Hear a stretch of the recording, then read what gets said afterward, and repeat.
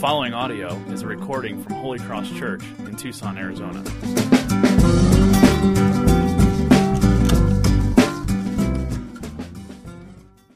Well, welcome back, everyone.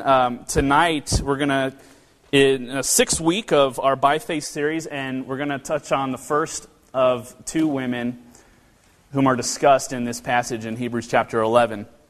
This is Sarah, the wife of Abraham.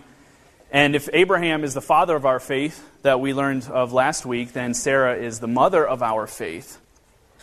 Something I've noticed as I've talked with many people on their journey of faith is how different people are and how different characteristics of God will turn on a light bulb for different people.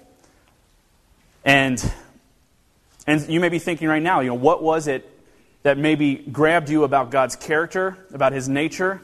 Was it His faithfulness, His kindness, gentleness, whatever it was, that you said, this is, when I realized that God was this way, I could do nothing but give my life to Him. And there was that turning point maybe, or a light bulb that clarified what God is like for you. And I want to start off our evening just with this question and offer some participation on your part. And I'd like to hear in just one word, what characteristic of God have you experienced on your own that has helped you grow in your relationship with God? If there's one word, one characteristic, what would it be?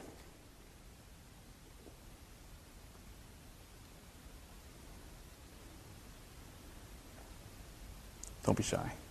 Faithfulness. Faithfulness. Great. What else? I hear a second. I'm sorry. Forgiveness. Great. Thank you. What else?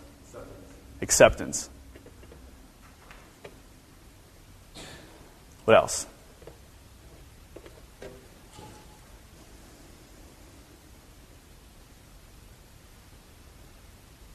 Those are my personal 3 favorite. Some it's love, right? The love of God. That you see, you find out if God loves this way, as He tells me that He loves this way in His Word, and it's like nothing I've ever seen, then I can't help but trust in that. If it's His kindness, His faithfulness, His care, His peace that He gives me, what is that for you? You may be thinking of those things, and there's been a light bulb or a change that has happened in your life. And isn't it interesting that it's different for different people? And I may hear you say faithfulness, and I may say back, you know what? That's been a struggle of mine to see God in that way. Another person might say love, and maybe because of my experiences, I would say, you know what, it's hard for me to see God in that way. And that's how we can encourage each other and strengthen each other and build one another up by talking about what God is like and these characteristics. And I see that there is maybe an umbrella characteristic that we're going to talk about tonight. That what it does is it pulls all of these characteristics together of God. And it makes sense in our hearts as we focus on this one thing. It's not the love of God, it's not the peace of God, but it's trusting in God. That God is a trustworthy God. And I feel that when we realize that, when we can place our trust in God, then all these other things start to make sense. And we start to look at the Bible in a different way, and we start to process who God is in a different way. You can believe somebody. You can believe in what somebody says, but if you don't trust them, you won't follow them. You won't definitely give your life to them, right? And in any given circumstance in our lives that we face, the reaction that we have to these circumstances are going to communicate to ourselves and to God and maybe others, do we trust in God or not? And how we react to trouble, to trials, to confusion, to times of struggle, how we react to that is going to communicate if we really trust in God or not. And this is the issue that Sarah is wrestling with, that we're going to look at in these passages. Can God be trusted?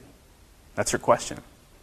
And through Sarah, we see this important connection between what it means to have faith in God and what it means to trust in God. And so tonight we look at faith and trust. We're going to look at some passages in Genesis, and so if you have your Bible, would you please go to Genesis chapter 17. We'll read 3 passages, small passages in Genesis, and then we're going to skip over to Hebrews chapter 11. So let's start in Genesis chapter 17. And I'm going to start reading in verse 15. Genesis 17, verse 15. And God said to Abraham, "As for Sarai, your wife, you shall not call her name Sarai, but Sarah shall be her name. I will bless her. And moreover, I will give you a son by her. I will bless her, and she shall become nations. Kings of people shall come from her." Then Abraham fell on his face and laughed and said to himself, "Shall a child be born to a man who is 100 years old? Shall Sarah, who is 90 years old, bear a child?" And Abraham said to God, "Oh, that Ishmael might live before you." God said, "No, but Sarah, your wife, shall bear you a son, and you shall call his name Isaac. I will establish my covenant with him as an everlasting covenant for his offspring after him." Now let's go to Genesis 18. Next chapter over, starting in verse 10. The Lord said, "I will surely return to you about this time next year, and Sarah, your wife, shall have a son." And Sarah was listening at the tent door behind him.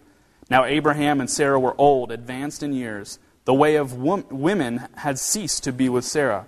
So Sarah laughed at herself, saying, "After I am worn out and my Lord is old, shall I have pleasure?" The Lord said to Abraham, "Why did Sarah laugh and say, 'Shall I indeed bear a child, now that I am old?' Is anything too hard for the Lord? At the appointed time I'll return to you about this time next year, and Sarah shall have a son." But Sarah denied it, saying, "I did not laugh," for she was afraid. He said, "No, but you did laugh." Let's go to Genesis 21. 2 chapters over, starting in verse 1. The Lord visited Sarah as he had said, and the Lord did to Sarah as he had promised. And Sarah conceived and bore Abraham a son in his old age, at the time of which God had spoken to him. Abraham called the name of his son who was born to him, whom Sarah had borne him, Isaac. And Abraham circumcised his son Isaac when he was 8 days old, as God had commanded him. Abraham was 100 years old when his son Isaac was born to him. And Sarah said, "God has made laughter for me. Everyone who hears will laugh over me." And she said, Who would have said to Abraham that Sarah would nurse children? Yet I have borne him a son in his old age. Now let's go to Hebrews chapter 11.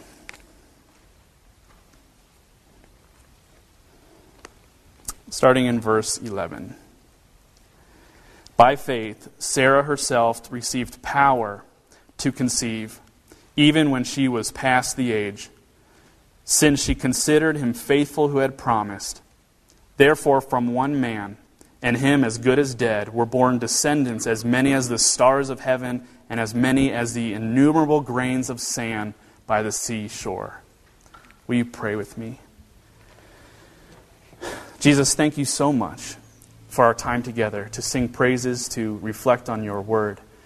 Thank you for giving us a woman like Sarah, who has doubted, who has trusted, who has been blessed by you, and who's seen your greatness in the midst of pretty ridiculous promises. And Lord, we find ourselves in the same way today. We find ourselves in troubles of all kind, of times that are confusing, that are tempting, that are troubling, and we are prone to have unbelief in our heart. Use this time together to strengthen our faith, to draw us to yourself. I ask this in Jesus' name. Amen. Shortly after, here's a little bit of my story.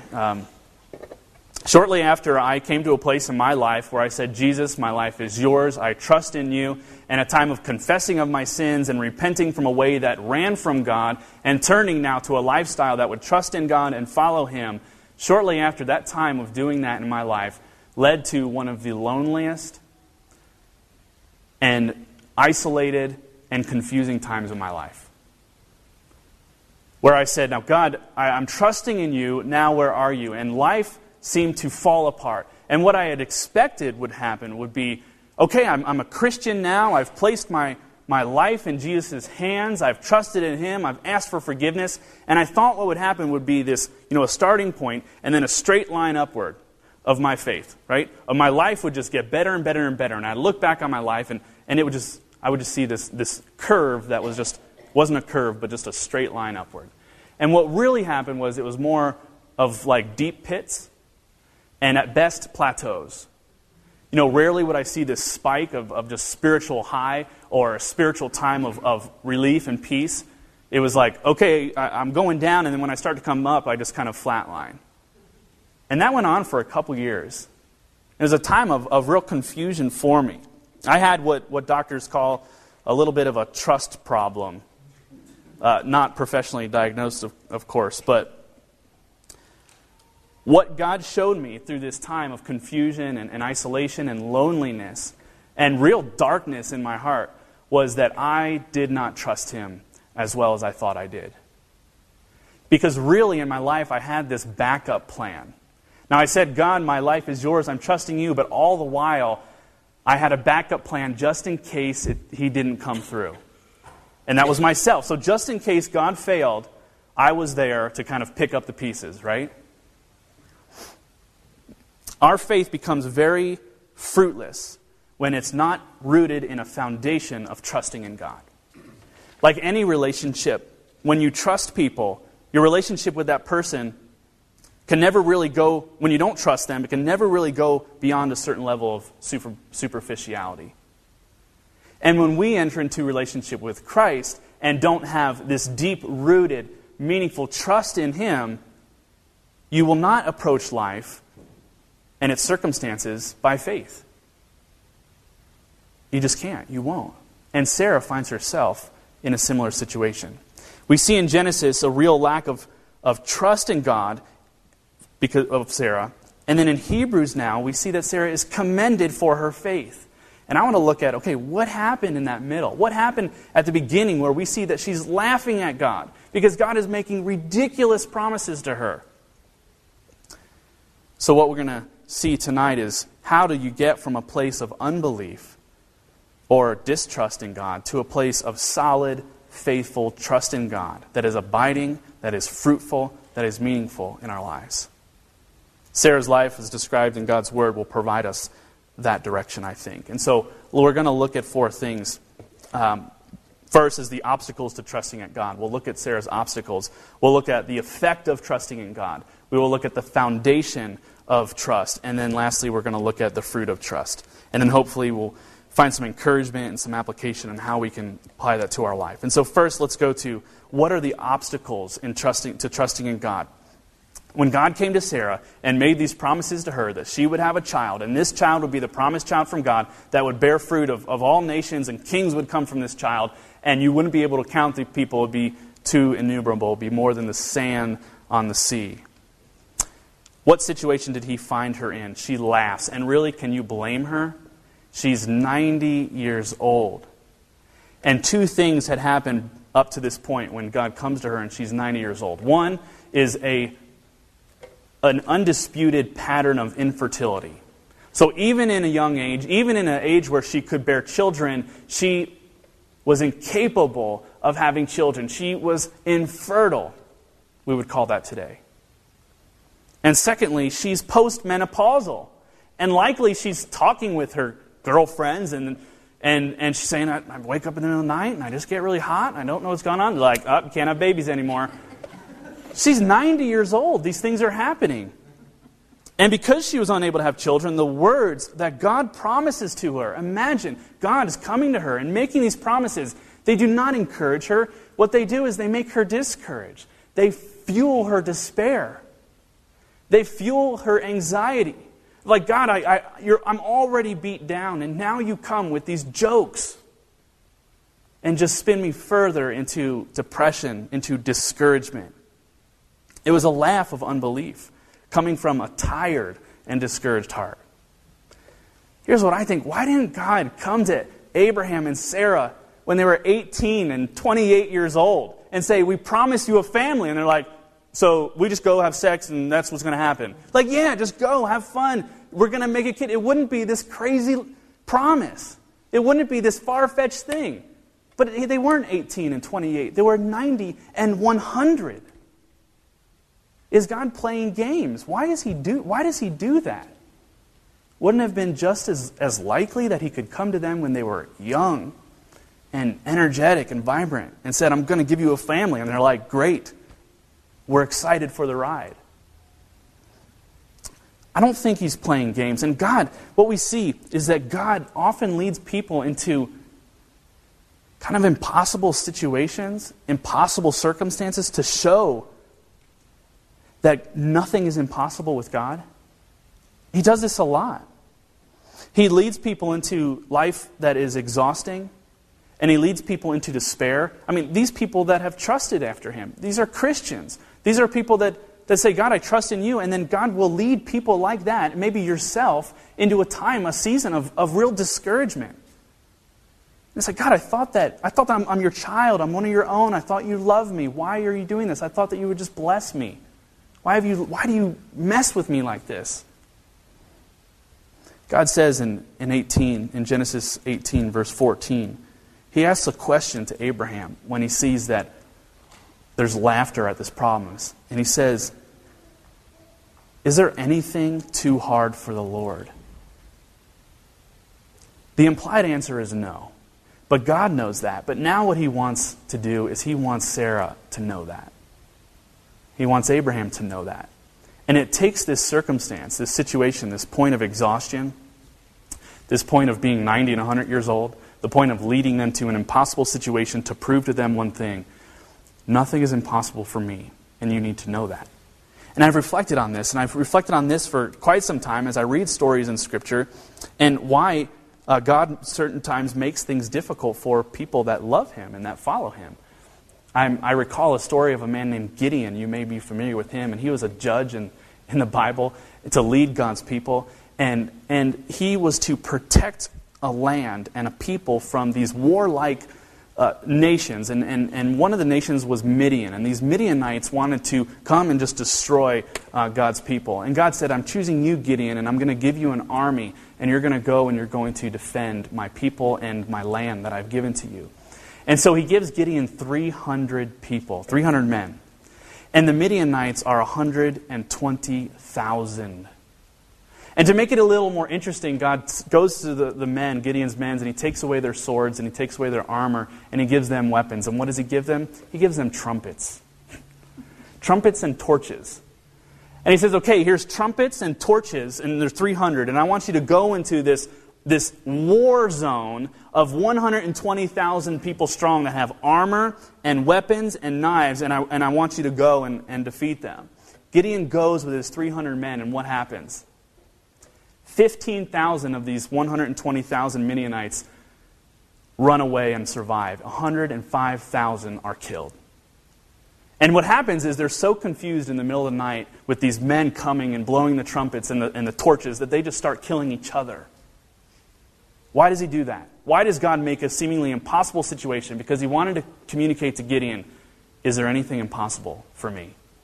And the answer is no. We look at Mary in the New Testament. Mary was a virgin. Okay. Lesson, is there anything too hard for God, too impossible for God? Look at Lazarus. Lazarus was dead. Why? Why did God get it to that point? So that we can learn, is there anything too hard for God? And the answer is no. Sarah is postmenopausal and infertile. Abraham, it says, is on the verge of death. Why? Because nothing is too hard for God. He does this. He sometimes causes life and circumstances for people that he loves to get to a point of exhaustion so that he can remove any doubt in our mind that he is able to do whatever he wants to do with us. And he does it to remove any kind of doubt, regardless of our ability. I remember as a young boy and playing in the yard with my dad and my siblings, and I would throw a baseball, and I'd want them to back up really far, and I'd throw it, and I'd try to get my parents' attention, right? I'd say, Mom, Dad, watch what I can do, and I would throw it real hard, and I'd tell them, no, keep going back, go back further. You may have swung on the swing, and as you learn how to do that, you want to swing higher and faster, and when you do that, you want other people to look at you and say, look at what I'm capable of doing, look at how strong I am. And if a child who is full of joy recognizes that there is something really mighty about them, and all they want to do is manifest and express this mighty thing, and they want people to look at them and say, look at what I can do. If a little child can do that, then what about the God of the universe, who has made everything that exists that we see and don't see, how much more would He want to say, look at what I'm capable of doing. Look at how mighty I am. Look how strong I am. Look how powerful I am. The best thing. He says, I want to give you the best. And the best thing is not yourself. And so I need these circumstances to take you away from yourself, where you think that you're capable of doing it, because you can't. And I want you to know that nothing is too hard for me. Nothing.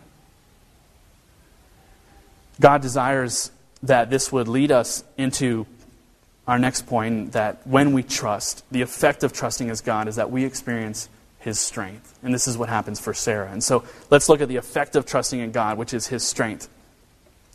Someone who's helped me in my life, trusting God, is someone that I admire with all my heart, someone who I trust, someone who I know trusts in God, and that's my wife, Janae.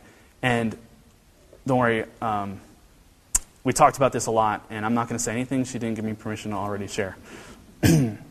She is better than me in so many ways. Trusting in God is one of them. She's more gracious than I am, which is a second. She's more compassionate, which is a third. She is more generous, which is a fourth. And she's better at being on time to things, which is a fifth. And just altogether better looking. I could go on and on. We spoke about this topic recently, and she provided some really great insight. And what she saw was, as we looked at this story and read through this passage together, she saw a connection between three things. And she saw a connection between trusting in God, desiring control in her life, and experiencing God's power. And she said to me, I really didn't need to trust in God until things were out of my control. She said, when I wanted something, I worked hard and I got it. And maybe that's your story for many of you. You're very capable, you're very intelligent, you're very smart, you're very well-to-do, and when you want something, you work hard to get it.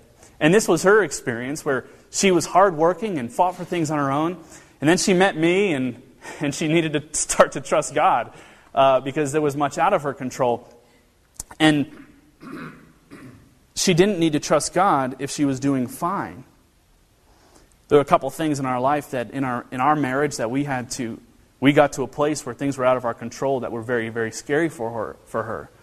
One was wanting to stay at home and for me to provide for our family. And honestly, early on in our marriage, this was something that she had hoped in and trusted in, but something that I did not give her a lot of confidence in, that I would be able to provide for our family, that we wouldn't be living on the street, right?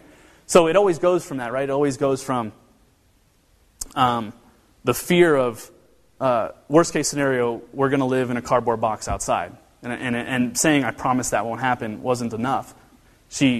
I didn't give her enough to trust that I'm going to be able to take care of us. And there was a time where I was working part-time at Starbucks. And sometimes that's all I would do that week, was work 15 hours. During this period of time where I was transitioning from my previous job and trying to pursue God's call to work in ministry and not knowing exactly how that would turn out. And it came to a point in our life where we said, we don't know. We have no guarantee that this is actually going to work out. What do we do? And I came home one day with a Starbucks cup after the first day working at Starbucks, and I put it on the dresser, and she's like, we need to throw that away. What are you doing? And I said, no, that's going to stay on our dresser. Because at Starbucks, so we're going to remember when God is faithful to us, and when He takes care of us, we're going to look at that and say He was there all the time. And through this time of a lot of confusion, that was really my shining moment, and that was it. Because I said that, and then I was the one in despair, and I was the one confused, and I was the one saying, this isn't going to work, you know. I was going to say I could be an engineer or something. And she always went back to, God has called us to this. God has promised to us we can trust in Him. No matter what happens, no matter how bleak it seems, we're going to trust in Him. And even if the thing was, okay, this doesn't work out, we're still going to trust in God. We can still trust in Him. He's trustworthy. Another was being able to have kids. It was very hard for us to have kids. It took us a long time. There were a lot of nights of crying and a lot of nights of confusion and a lot of nights of, God, we thought this is what you wanted. Why hasn't it happened? And all the while she was there just saying, can't we trust God? Can't God do whatever He wants to do? And the answer was yes. And then we need to trust in what He's going to do. There will inevitably come times in our life when things are out of our control. And if you are not trusting in God, you won't have the strength to overcome those trials. Those trials will just swarm you and swallow you. And when those trials come, you will really realize how little you trust in God. Those are a couple of the things in the last 7 years that we've had to wrestle with. But look at the course of your life. There have been these times where God opened up your heart and mind and said, look how little you trust me. And He does that. He pushes us to those points of exhaustion and frustration so that we can say, nothing is impossible for you. I can't do it alone. I asked Janae, I said, well, what does it look like then? What does it really look like in life when we're not trusting in God? And she just said simply, and you're going to want to write this down. Do you have a pen? I'm going to tweet this later. She said, when you're not trusting, you're worrying. And she's exactly right. When we're not trusting in God, we're worrying about everything. And then when we worry, we take things into our own hands. Sarah tried to control her situation. You know what Sarah does when God says, you're going to have a child, and Sarah in her unbelief says, there's no way. She says, I can't have children, but my servant can, Hagar. Hagar, she's great at making babies. And so she says, Hagar, come here. And then she says, Abraham, I want you to make a baby with Hagar. And what does Abraham say, the great husband that he is? Okay. Okay, honey. If that's what you want me to do, then I will do that. Right? So, listens to his wife, right? Great guy. No, Abraham was an idiot. And Abraham is in the hall of faith that we looked at last week. A man of faith, and yet he was an idiot. And so if you're an idiot, there's still hope for you. I'm an idiot, and there's hope for me. When there is no trust, there is worry. Where there is worry, there is exhaustion. Where there is exhaustion, there is despair. And when there's despair, there are desperate acts. And this is what Sarah does. She does not trust God, and so she worries. In her worry, she feels exhausted. And in her exhaustion, she just feels lonely and desperate. And in her desperation, she says, I just have to do something. I have to control the situation. I can't see how God is going to make this right, so I'm going to make it right for Him. And she makes it really, really wrong. But her faith, our Hebrew passage says, led to the power of God. And God doesn't take Sarah and say, okay, Sarah, I've seen that you've compromised, and so let's work with your compromise. God says, Sarah, you compromised, but I haven't. I still want you to know who I am. I still want you to see the promise that I've given you, and I'm still going to push you in the direction that I've called you to go. And I do not want you to run from your problems, but I'm going to cause you to go head on to your problems. I still promise you a son through you, through Abraham, through you, not anybody else. Faith works strength in our soul where there is no strength before. And this Hebrews passage about Sarah says that because of her trust, because she considered that God would be faithful, and her belief in Him and belief in that promise, it led to experiencing the power of God to do that. Isaiah 40:31 says, but they that wait upon the Lord shall renew their strength.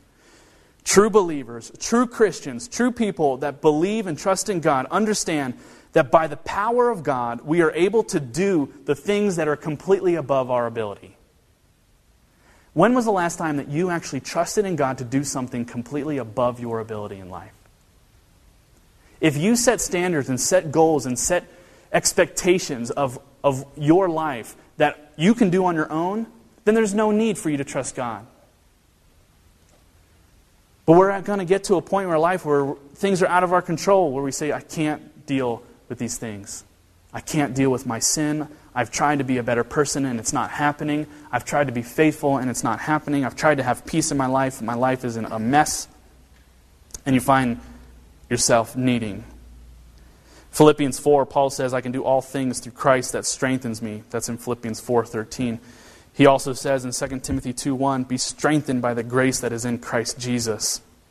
His power, God's power, Jesus' power, does not only gives us the strength to confront our spiritual exhaustion, but the power to see us through those troubles, to see us through those exhaustions.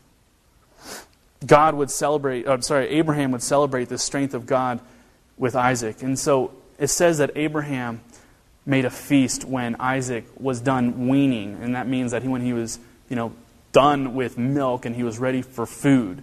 And it said that when that time came, when Isaac was at an age where he didn't need milk anymore, but he was ready to eat solid food, Abraham had a feast, and he made a feast, and he celebrated God's faithfulness.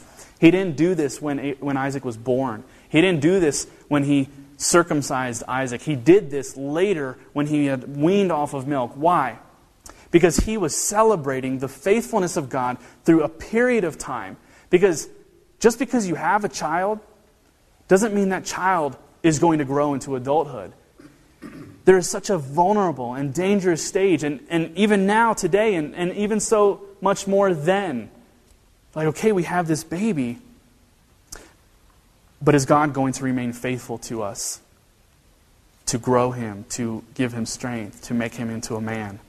And it did. He did. And so Abraham celebrated that. He celebrated that God not only gives us the strength to confront our struggle, He gives us the strength to see us through those struggles. And so I want you to look at your life and say, okay, the power of God that you rest in as you trust in Him isn't just going to get the problem taken care of. It's going to see you through it, no matter how long it takes. And this is what I see as a very nurturing attitude, a very nurturing characteristic that God has. We talk about God's strength a lot. And picture with me, what do you think about when you think of God's strength, His power? You may see something strong. You may see a hand with maybe a weapon in it. You may see a shield. You may see something bronze or stone or something iron, something that is fortified. You see God that is His strength, but yet there is a strength of God that is also very tender and nurturing and gentle. Is it wrong to use that word tender when talking about God? The prophet Isaiah describes God as one who speaks tenderly to His children. Isaiah 40, one of my favorite chapters in all of Scripture, it talks about God in this way, that it says that God tends to His flock like a careful shepherd who gathers baby lambs in His arms. And when these baby lambs are sick and exhausted, He grabs those baby lambs and He holds them tight to His chest. The Scripture says He holds them to His bosom. That God, you see this God with these strong hands grabbing onto the children that He loves and holding them gently and saying, I understand what you're going through. I understand your pain and your exhaustion, and I love you, and I'm going to see you through, and you can trust me, and I'm trustworthy, and I'm kind, and I'm strong, and where you are weak, that's where I will see you through. He's tender. He's nurturing. He's also mighty, and He cares for you. Let's look at Sarah's faith again in Hebrews chapter 11. It says this in 11:11. She considered him faithful who had promised. And this is our third point. The foundation of trust is God Himself. The question is not, do you trust in what God says to you? The question is that I have for you is, do you trust in God Himself? And I think a lot of times we can think about, do you trust in that He will bless you? And do you trust in those blessings? But the real question is, do you trust in God Himself as the source of those blessings? Consider Sarah. She dwelt on the promise of God, and it seemed altogether impossible. But when she took her thoughts off those secondary things, off of the promise, took her thoughts off of the thing that she would grasp in Isaac, she was able to fix her trust on God Himself. And that's when the difficulties no longer seemed impossible. Famous theologian and Puritan John Owen says this, when God promises things to us, the object of that faith is not in the things promised, but in God Himself who promises. If we trust in God's promises without being fixed on God Himself, then those promises become idols, don't they? If we say, okay, God, you've promised these things to me, And if we trust in those things and we know, we have to say to ourselves, those things need to happen, they need to come true, or my life is going to fall apart. You know what we're doing is we're not trusting in God. We're making an idol out of those things. And so Sarah didn't trust that she would have a child. She trusted that God himself was going to be faithful. And he was going to do what he said he was going to do. God's blessings are always secondary. He is primary. Christ is primary. Our heart is not at rest until it finds rest in God. Not in those things, but in God himself. And let's look at our fourth and last point. The fruit that trusts in God is hope. Remember in Genesis 21, verse 6, we saw that after Sarah had had Isaac, what does she do again? She laughs again. She's just happy, right? She's just laughing at everything. But this is a different kind of laugh. Where the first laugh was a laugh of unbelief and distrust, this laugh is a laughter of the heart. It's a laugh of hope. Chapter 21, verse 6 says, "And Sarah said, 'God has made laughter for me. Everyone who hears will laugh over me.' And she said, 'Who would have said to Abraham that Sarah would nurse children? Yet I have borne him a son in this old age.'" God's promises and his strength and his trust give us reason to laugh. And it gives reason for our heart to laugh and to be glad and to be full of life. God is good, and he delights in showing us that he is strong and that he's willing and able to do the impossible for us. God is good at taking dead things and making them alive. He shows us that in Lazarus. He shows us that with Jesus, who died for our sins and yet was risen from the dead. He shows us that in Sarah's womb, that she uses the word, she says it was dead, it was closed, and yet God opens it up and brings it life. God delights in giving life to our hearts. And he's very good at it. The path to trusting in God will never take us around our problems, but will always push us through them. And lack of trust in God is like a virus that has been given to every single one of us, and it started with Adam when he did not trust God, and he took life into his own hands. That virus has been handed down to every single man, woman, and child, and we are prone to not believe God when he talks to us. And yet every man, woman, and child experiences this except one. Except one. And that's Jesus. And that person, having lived a life in complete trust in God the Father, gives us a reason to replace our unbelief with trust in him. Because it is Jesus who has secured and made everything, all of his promises, trustworthy for us. Trust in God, then, is developing through Christ an unshakable confidence in God's absolute goodness and perfect love, no matter where he finds us in our experiences, no matter what we're going through. So men and women who hope in God and who trust in God are people who look away from their troubles and miseries and obstacles of life that seem to make the future very confusing, very bleak, and they focus their attention on the sovereign power and love of God. And you may have a similar story, like Sarah. Started out unbelief, went through this trial and trouble, found a time where you're trusting in God. You may have a similar story like I did, where you trust in God and then you find yourself in just one of the loneliest and confusing times in your life. And there's two things that you should say, those who have a relationship with Christ. And one is, I've found God, or more importantly, God has found me. So there's a time in my life where I did not know God and he made himself known to me, and now I have him. And this relationship has now begun. And the second thing that we should say is, I'm still looking. And so there's this aspect of God that I have God and he dwells in me and I trust in him. And then there's this aspect in our life where we are still looking, that we're on this process, that we're on this journey. And it means that all Christians are still searching for how to know God more fully and to be aware of his guiding hand in our life. And there's going to be times where we are tempted to not believe him, to not trust in him, to not follow him, and to take things in our own hands. I don't have to tell you that God doesn't make himself clear all the time. Do I? Oh, he's just so clear and He just tells you exactly where He wants you to go in life? No, He doesn't do that, does He? I don't have to tell you that He can be very confusing. He's not confusing about what is required for us to know Him, to be saved, to not have our sins accounted against us. And that's to trust in Him and to look to Jesus and say, this is the only thing, this is the only person who could save me. He's clear about that, but He's unclear about, okay, so what does it look like in this circumstance, and how do I live, and what do you have for me, and how are you going to bless me, and how can I hope in those blessings? And so I want to leave you with these encouragements, and these just 3 quick encouragements. One is to invite God to work on you. Lack of trust will always say this, and maybe you've said this before in your life, and that is, don't ever put me in a position in my life where I have to be stronger than I am right now.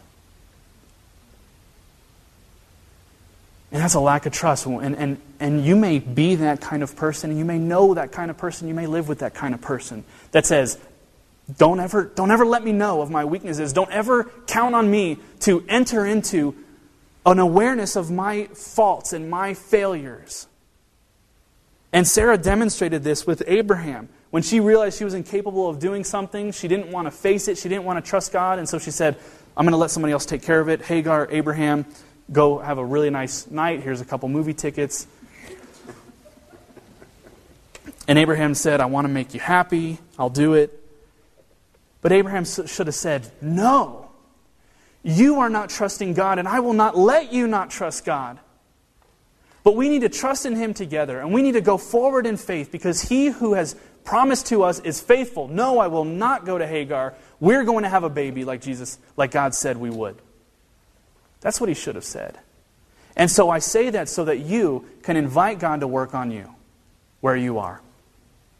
Invite Him to work on you. When you see that God's working on you, celebrate those times.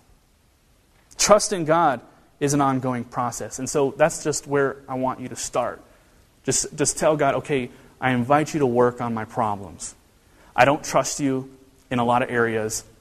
And tomorrow I'm probably still not going to trust you in a lot of areas. But invite God to work on those areas. And number 2 is dismantle your doubts. And I want you to think, are there areas of worry? Are there areas of doubts? Are there areas of control in your life that you look at and say, God, surely this is just too hard for you. Surely these things have disqualified me in some way.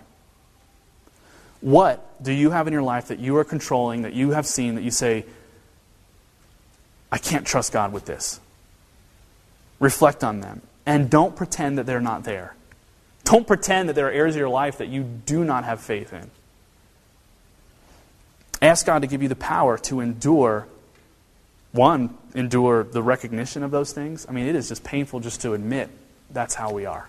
That there's weaknesses in our life. That there's trouble. That there's areas that we need help. And 2, to endure through those doubts and trust in Him. What Sarah's faith teaches us is that you do not have to be perfect to trust in God. That you don't have to have a perfect faith, you only have to have a trusting faith. She really deserves to be in the hall of shame and not the hall of faith. Her and Abraham both. And guess what? So do you, so do I. We deserve to be just in the hall of shame. And she tells us, and she teaches us that we do not have to be perfect in our faith, but we need to have a trusting faith. And that's what will experience the power of God. And lastly is find rest in Christ. And this is by far the easiest thing to forget. God told Abraham to name his son what? Name his son Isaac. And do you know what Isaac means? It means he laughs. Isn't that interesting? Why would God tell him, okay, you're laughing at me and you're laughing at my promise. Now I'm going to give you an eternal memory of what I did here. Name your son, he laughs. And in doing so, God was setting up a monument of His faithfulness, saying, I am trustworthy. Remember that time when you laughed at me, and now look at what's going on. I've seen you through. I've been with you all along, and I could do anything. And God delights in reminding us of His faithfulness. Remember, He says, I want you to remember every single time that you have a doubt. I want you to look at your son Isaac. And I want you to know that his name is laughter. And you're going to be reminded that I'm trustworthy.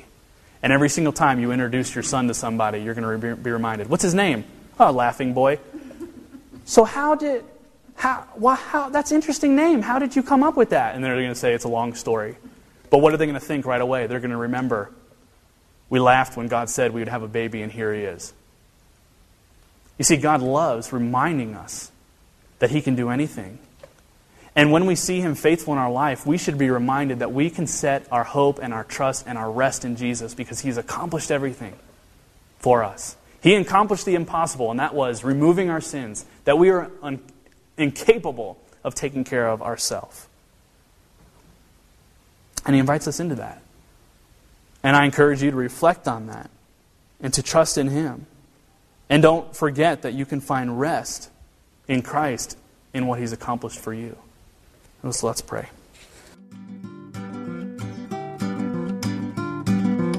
For more audio and information, please visit holycrosstucson.com.